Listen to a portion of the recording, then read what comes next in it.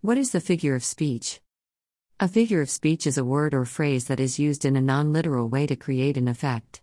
This effect used in the deliberate arrangement of words to achieve something poetic, or imagery is in the use of language to suggest a visual picture or make an idea more vivid. Types of figures of speech. Simile. A simile is a type of figurative language which is used to compare one thing against another. Similes compare the likeness of two things and often feature the words like or as. For example, as strong as a lion. Metaphor. A metaphor is a phrase describing something, as something is not in reality. It is used to compare two things symbolically or to describe something as something it is not.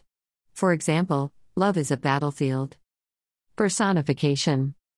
Personification is a type of figurative language. It is used to give an item or an object a sense of being alive. The speaker will talk to the object as if it understands. For example, "Why are you so heavy, suitcase?" Symbolism.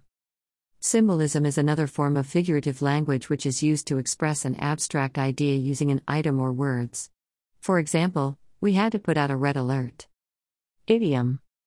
An idiom is a phrase which bears no literal meaning to the situation it is describing, but it implies the fact or story behind it. For example, "There is a silver lining in every cloud." Irony. It is used when a statement made is directly contradictory to the reality. It is also used to convey a style of sarcasm. For example, "I posted on Facebook about how bad Facebook is." Paradox. Paradox is a word which contradicts itself.